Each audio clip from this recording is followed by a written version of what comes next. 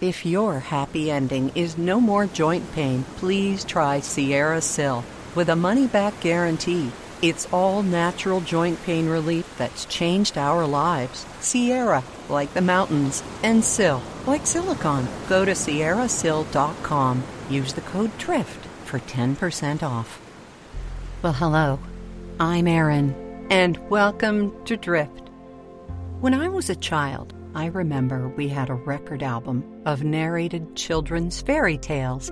Maybe that's where this idea to do this story came from. Who knows? Except for one big difference. Those stories scared me a lot. So when I came upon a list of the 10 favorite fairy tales recently, I was surprised to find one of those I liked least from that LP, Rumpelstiltskin. Well, Brothers Grimm, I'm going to have my way with your story, because I know that children listen to Drift too.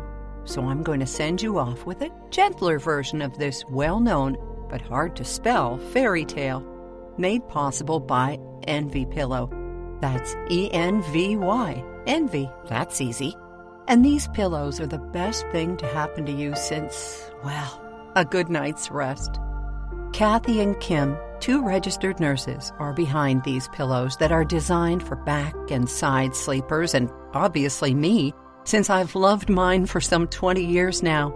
Made with your wellness and that of the planet in mind, Envy Pillow is infused with antimicrobial and collagen-boosting copper. Learn more in the morning at Envy Pillow. That's ENVY pillow.com. Just before we get into our story of Rumpelstiltskin, let's take a few moments to relax and get you in the right spot in bed or your chair or couch, wherever it is that you are, and we're sharing these moments together. And thank you for that. Find that perfect place where you're cozy and safe, warm and comfortable. Get your pillow into just the right spot. And as you do, allow your head to sink into it. Relax your neck and shoulders, and let your arms and legs feel heavy, your hips releasing their steady, sturdy hold. If you're able, go right down and wiggle your toes and tell those piggies good night.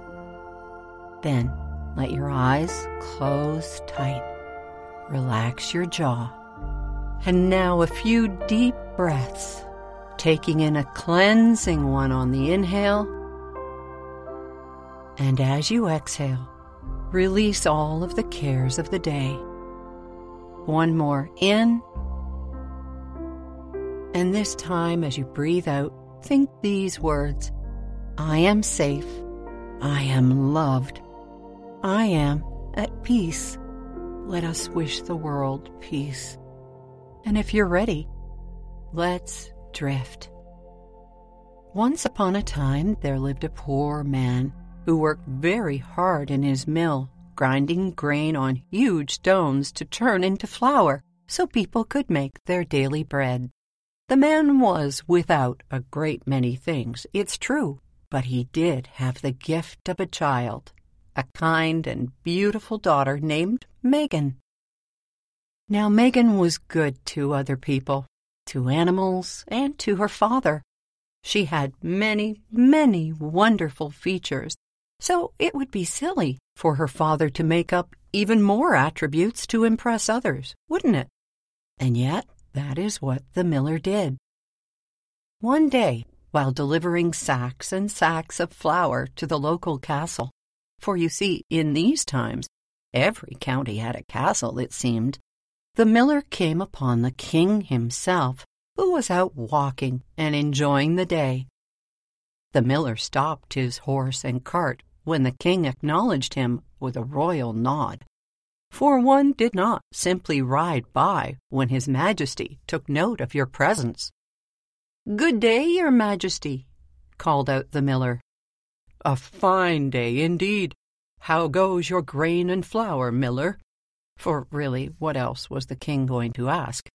Royalty, you see, is well acquainted with small talk, so as to relate to the little people in some way or another.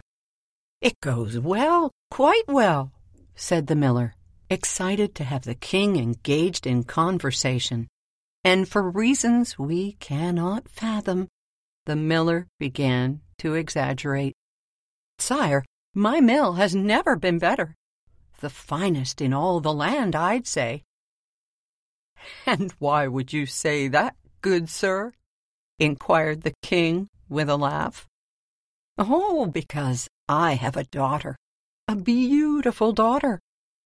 "But, my good man, many have daughters. Half the children in the kingdom are daughters," said the king. "But not like mine," crowed the miller. Well, the king was intrigued by the humbly attired man on his run-down cart with the ancient horse. Whatever did he have to be boastful about? "And how does your daughter differ from the hundreds within these kingdom boundaries?" Without hesitation. And the miller perhaps should have taken a breath and thought more carefully about what he was about to say, but he did not. He called out proudly these fateful words, "My daughter can spin straw into gold." "Into what?" asked the king, unsure of what he thought he had heard. "Gold, sire, pure gold." The king stroked his beard and raised an eyebrow in disbelief. "You do know that lying to your king is an offense that warrants punishment, don't you?" "Yes, sir, sire, your majesty," he stammered, for the thought of spending days locked up in the stocks or in the king's prison did not appeal to him. No, it did not. Instead, he doubled down. "If you do not believe me, I shall bring her forth tomorrow, and you will see that I am only telling you the whole truth." The king nodded. "All right, you bring her to show me this talent of spinning straw into gold. I shall supply to you the straw from my own stables, so that you are not dabbling in alchemy or dark magic. I wish to see this with mine own royal eyes. Now, away with you, that I may continue my daily walk." "Yes, sir, your majesty," said the miller excitedly, and he shook the reins to awaken his tired old horse, and off they went up the path to the castle to complete the flour delivery. Why the miller fabricated this tale about his lovely daughter is a great mystery, for he already had the finest child a parent could wish for, smart, compassionate, and caring towards all she encountered.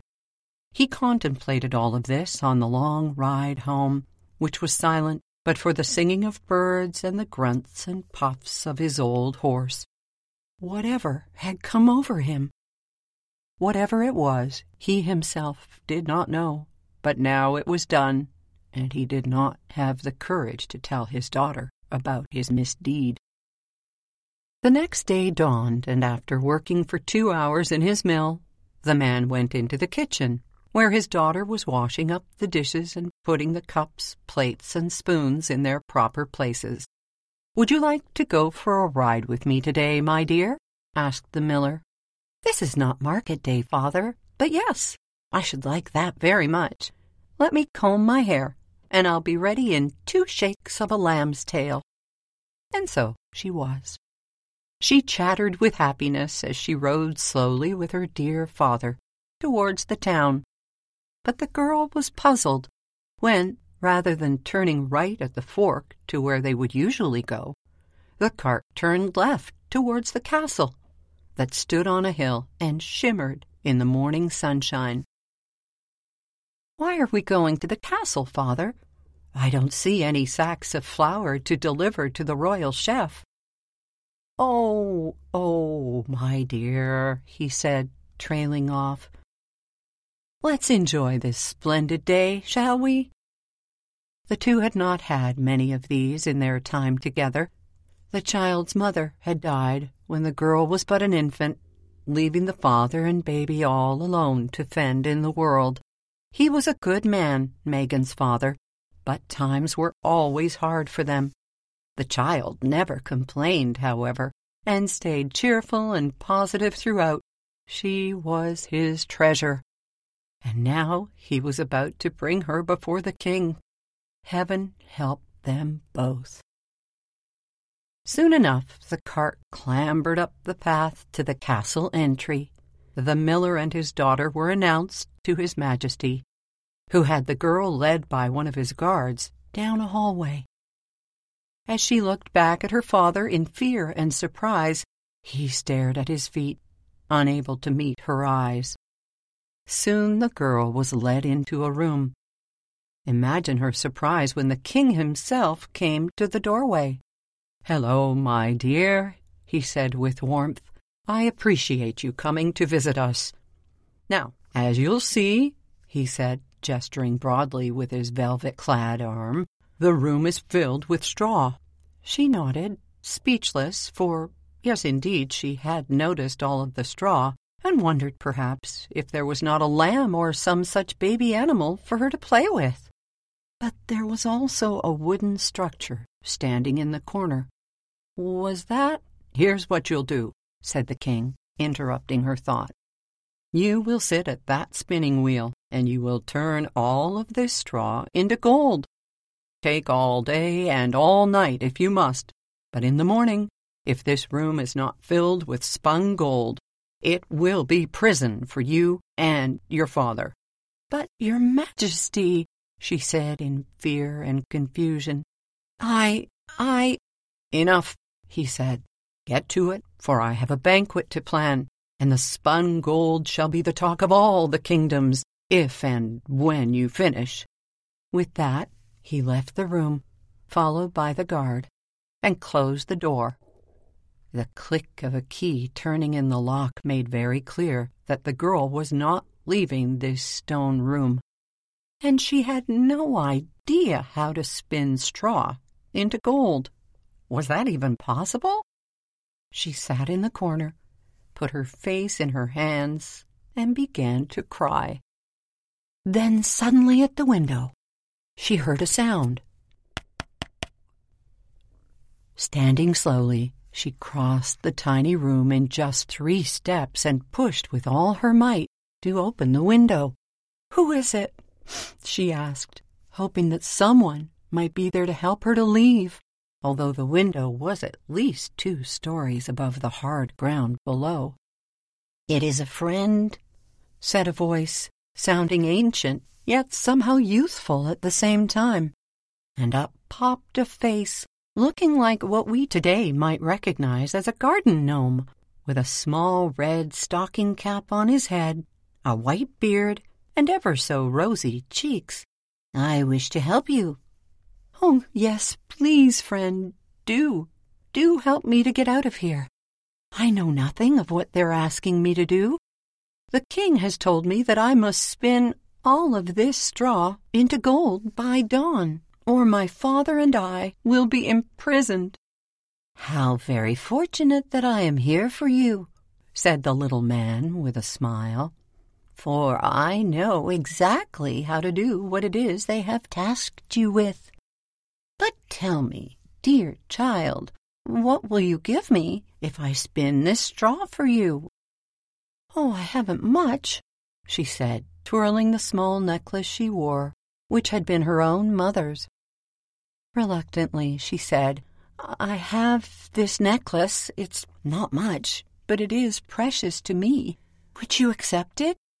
"That's fine," said the gnome, who proceeded to sit down at the spinning wheel, although his feet barely reached the pedals, and told her to pass him straw. "Quickly," he said. "We have much to do, and the hours are flying." Well, so were the man's fingers, with the wheel whirring such that it created a breeze that moved the girl's hair as she passed the straw. The man filled spool after spool with spun gold, and so it continued, as the sun went down and the moon rose, until the morning when the eastern skies began to glow once again.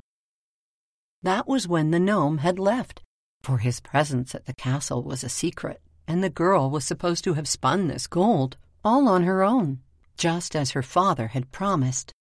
At sunrise the king returned. As she heard him and his guard clattering down the hall, she ran her fingers through her hair and pulled wisps down from the bun so that she would appear to have been working all night. Actually, she had assisted the little man as best she could, but truly he did all of the hardest labor. She stood by the spinning wheel and heard the key in the lock as the king and his man entered. The king's face glowed like the sunlit sky as he saw an entire room filled with enormous spools of spun gold from floor to ceiling. "Oh, my dear girl, look what you have done. Are you happy, Your Majesty?" "Indeed I am. Ecstatic even."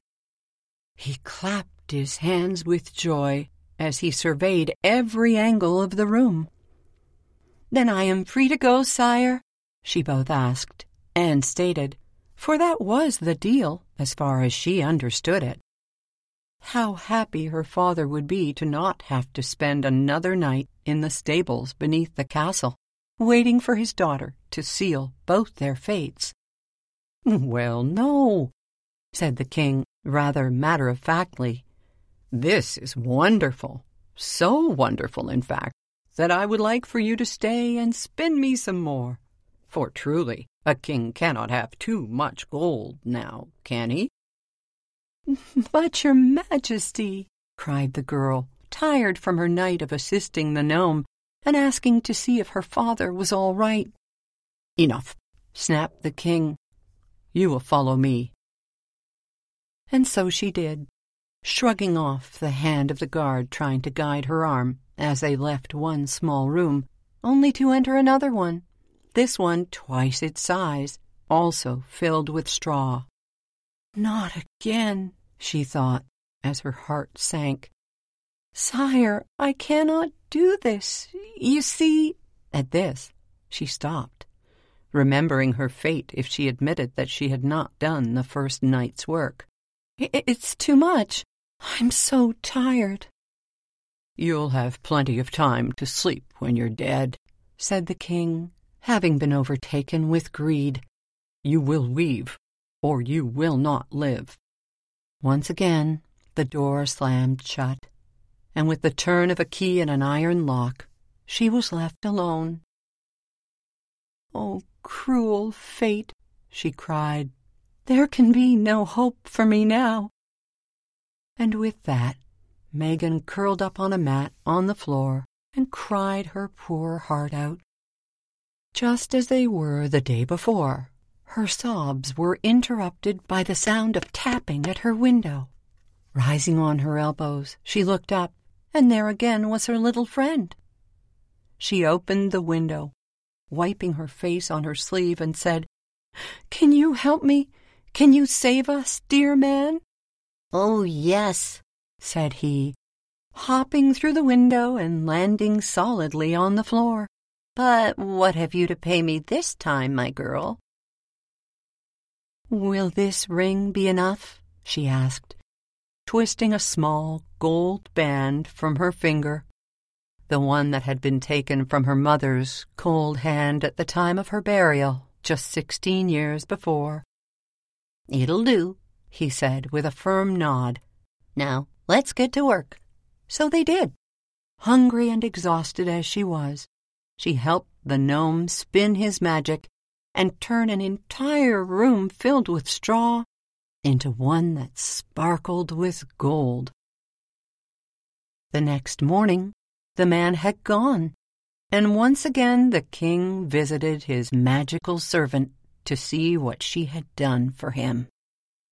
And once more, he was delighted to find all of that straw had become gold. And yes, as you might expect, it was not enough. The poor girl wept as she was led by the king and his guard to a third room, this one bigger and with higher ceilings than either of the two before. It was the grand ballroom, and instead of being filled with guests, there were mountains of yellow straw awaiting her deft touch. Before the king left, he had a servant deliver a meal to the girl, fit for a queen, and it's appropriate that it was, for here was the king's ultimatum. Because you have pleased me, I will offer a reward to you greater than just your life. If you can spin all of this straw into gold, having had your meal, of course, I will not only spare your life, but I will make you my wife. How fortunate you are, he said. And how fortunate am I, for there cannot be a richer bride in all the world, miller's daughter or not. Having no choice in the matter at all, the girl was left alone in the ballroom to ponder what she was to do next. After she ate, of course. Then she heard a voice from the corner of the vast room. "Will you not save a morsel for me?" It was again the gnome, who had somehow gotten into the ballroom and was crossing the small part of parquet floor not covered in piles of straw towards her. "Oh, thank goodness you're here. We have more work than even you can do. The king wants me, you, to spin all of this straw, and I'll be made his wife.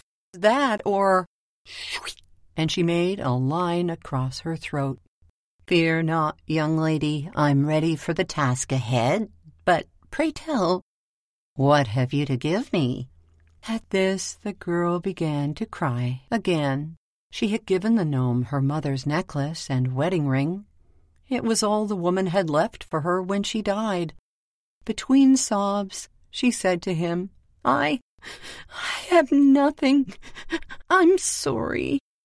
"Well, well, now, this is a conundrum, isn't it?" said the gnome, shaking his head. "I cannot work for nothing, and you have nothing to pay. Whatever shall we do, I wonder?"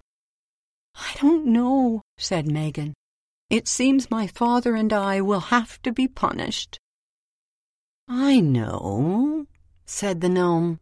Then after a pause seemed to reconsider. "Oh, no, you'd never agree." And he turned to leave. Wait. What is your idea, kind sir? You've been so helpful to me, and I'm grateful. Is there anything that might save us?"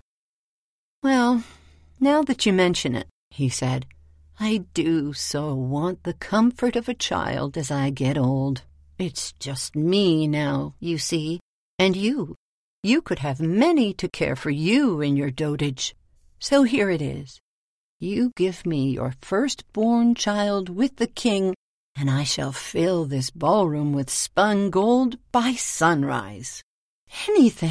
Anything, said the soon-to-be queen, who clearly did not think through her decisions. She had to choose quickly, as so much work was to be done. "Then we have a deal. You give me your first baby, and I spin the straw," he said, barely concealing his delight. Yes, please just start, and take this bread for your troubles." "Keep it," he said, his tone turning brusque. "I have all I need," adding under his breath, "except for company, and that I shall have." He sat down and began to spin. All through the night he worked, until at last, as the sun peered over the horizon, the ballroom began to glisten with the cloud of spun gold that filled it from smoothly waxed floor to decoratively painted ceiling. The girl awoke from her light slumber, rubbing her eyes as they adjusted to the bright glow that surrounded her. Just then, she and the man heard footsteps. It was the king. The doors to the grand ballroom swung wide, and he called out in delight, "Huzzah! You've done it, my clever girl, my clever wife." And with that, a parson was summoned, and her father was brought up from the stables. And right there, amidst the rich froth of all that spun precious metal, they became king and queen. In time, the girl and her father, who both lived in the opulent castle now, although only one shared the king's chambers, of course, began to appreciate their surroundings and the gentleness that the king had bestowed upon them both. For yes, he was greedy, but he was also generous, and he showed his wife love and kindness.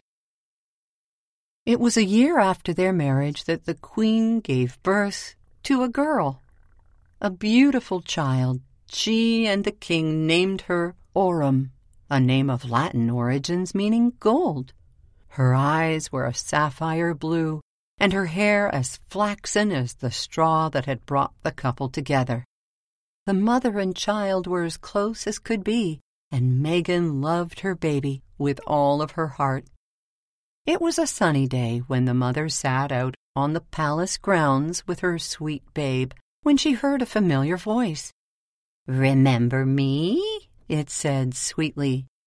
"Oh, yes," she exclaimed in surprise, for she had not given the man or her promise another thought after her marriage to the king. "Then you also remember our deal, So you may hand over your baby to me now, please." "No," she cried, "I will not. Be gone, or I shall call my husband and his guards to take you away." "Oh, you won't do that, my dear, for before they lock me up, I shall tell them what I can do that you cannot, and then where will you be, my lovely lying lass?" She looked at him in shock. No one was going to take her precious daughter. She tried to appeal to him. "Surely you can't mean this. You cannot take this baby from her mother. I'll give you all the riches you can carry if you'll only keep our secret and leave us alone." "No, no, no," he said loudly, stomping his feet. "A deal is a deal." Then he paused and said with a smirk, "I'm not an ogre, I'm a gnome, so I'll give you one way out. If you can tell me my name within 3 days' time, you can keep your child, and after the 3rd day, the child will be mine, and our deal is done." Once again, the young woman leapt to make that deal. "Of course, I can do that," she said, "anything to keep her child." "I mean it this time. No more deals." He left as swiftly as he had appeared. The queen summoned a messenger girl and gave her strict orders. Under no circumstances was she to tell the king of the task at hand. When the messenger agreed, of course, the queen gave her orders. "Go out and learn all of the names of the people in the kingdom.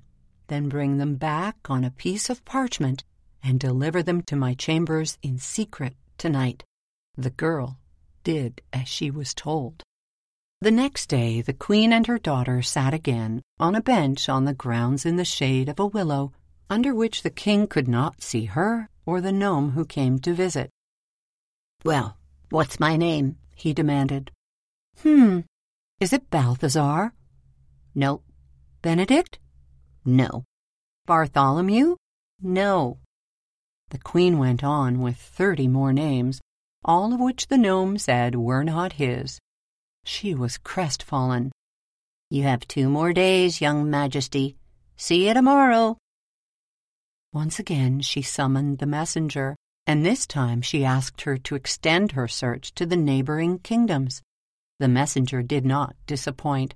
However, the young queen's efforts the next day did. None of the names on 2 long scrolls of parchment was that of the man who wanted the princess. The man laughed at her frustration, tipped his small cap, and said, "See you tomorrow, your majesty, and don't forget to bring my child." Again the queen summoned the messenger and implored her to search the woods, the hollows, the places where people lived in tree stumps and tiny cottages. Surely someone there would share the gnome's name. The messenger mounted her horse and was gone in a flash. But that night the messenger returned and slipped one small parchment under the royal bedchamber doors. The queen held it in shaking hands and read its delicious contents. They went like this. "As I rode through the faraway woods, I came upon a small clearing, where there danced a tiny man around a fire, merrily chanting these words, Tomorrow I shall bring a child to make my life so contented, so mild.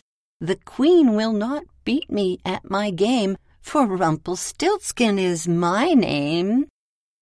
The queen clutched the parchment to her chest in joy. The third day dawned, and she waited on the bench under the willow. Along came the small man, who was as confident as she was that this day would go well. "Good day, your majesty. Have you said farewell to your child? I do not see her here." "In good time, my friend. Did we not have a deal?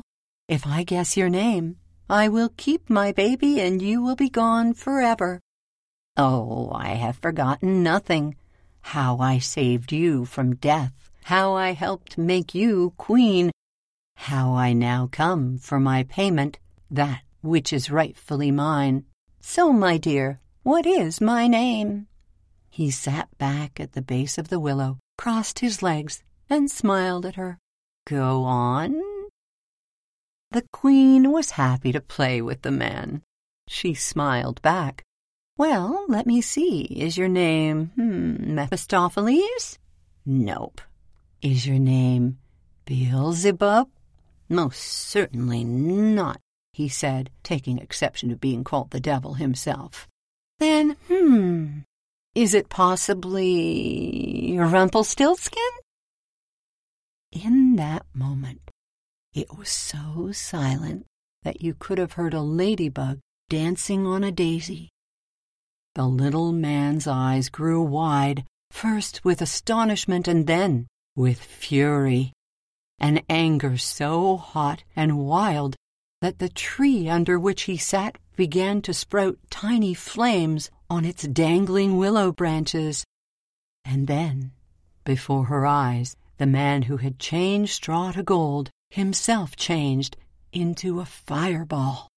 Consumed by his anger, he shouted out in rage, and with a flash, he was gone.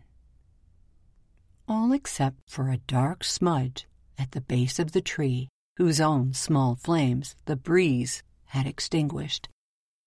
No one but the queen and her trusty messenger ever knew of what happened those 3 days, or on the nights during which that gnome had given so much and then demanded too high a payment in return. "Had he only asked for riches," she sighed, "we might have been friends.